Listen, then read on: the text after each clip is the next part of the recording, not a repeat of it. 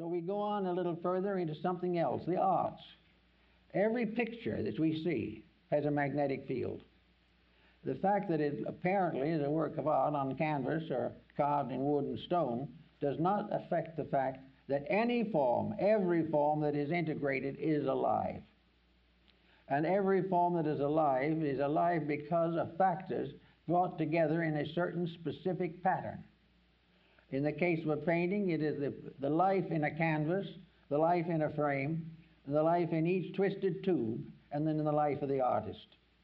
Everything, and the object of the picture, everything is made up of living elements. This idea that everything is dead, that can't run around, is a mistake. Everything is alive that can be seen. A chair is alive because it has a magnetic field, and this magnetic field changes with every chair. And yet there is always this problem of what is right and what is wrong. A good chair will always have a good magnetic field. A chair which we destroy by misuse will be destroyed, and we will suffer in our magnetic field for this act of destruction. Everyone is responsible for the destruction or the mistake that he causes.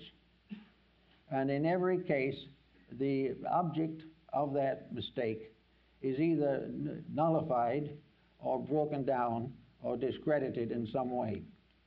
So we go on, we take a little look around, and we see pictures.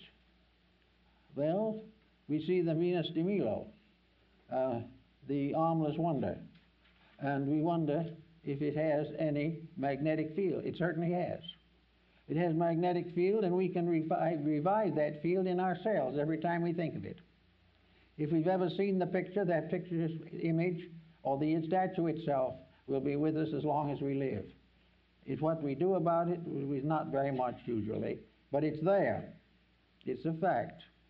And if the picture is good, and the painting is good, and the carving is proper, these all add to the goodness of things.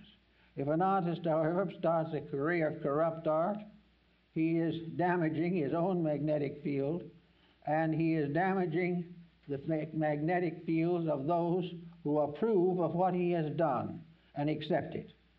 That is the reason why the censorship of integrity is important to art, music, and every other field, because it is part of the inevitable laws of life.